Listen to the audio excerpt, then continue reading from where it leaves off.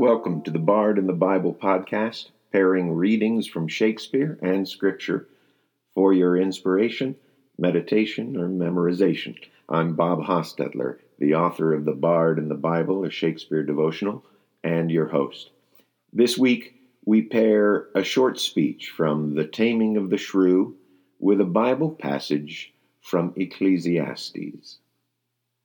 First, Petruchio's short speech in The Taming of the Shrew, Act 4, Scene 3. Well, come, my Kate, we will unto your fathers even in these honest mean habiliments. Our purses shall be proud, our garments poor, for 'tis the mind that makes the body rich, and as the sun breaks through the darkest clouds, so honor peereth in the meanest habit. What, is the jay more precious than the lark because his feathers are more beautiful?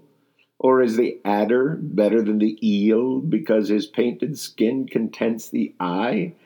Oh, no, good Kate, neither art thou the worse for this poor furniture and mean array. If thou accountest it shame, lay it on me, and therefore frolic. We will henceforthwith to feast and sport us at thy father's house.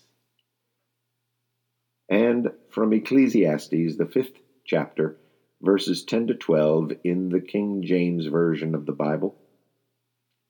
He that loveth silver shall not be satisfied with silver, nor he that loveth abundance with increase. This is also vanity. When goods increase, they are increased that eat them. And what good is there to the owners thereof, saving the beholding of them with their eyes? The sleep of a laboring man is sweet, whether he eat little or much, but the abundance of the rich will not suffer him to sleep.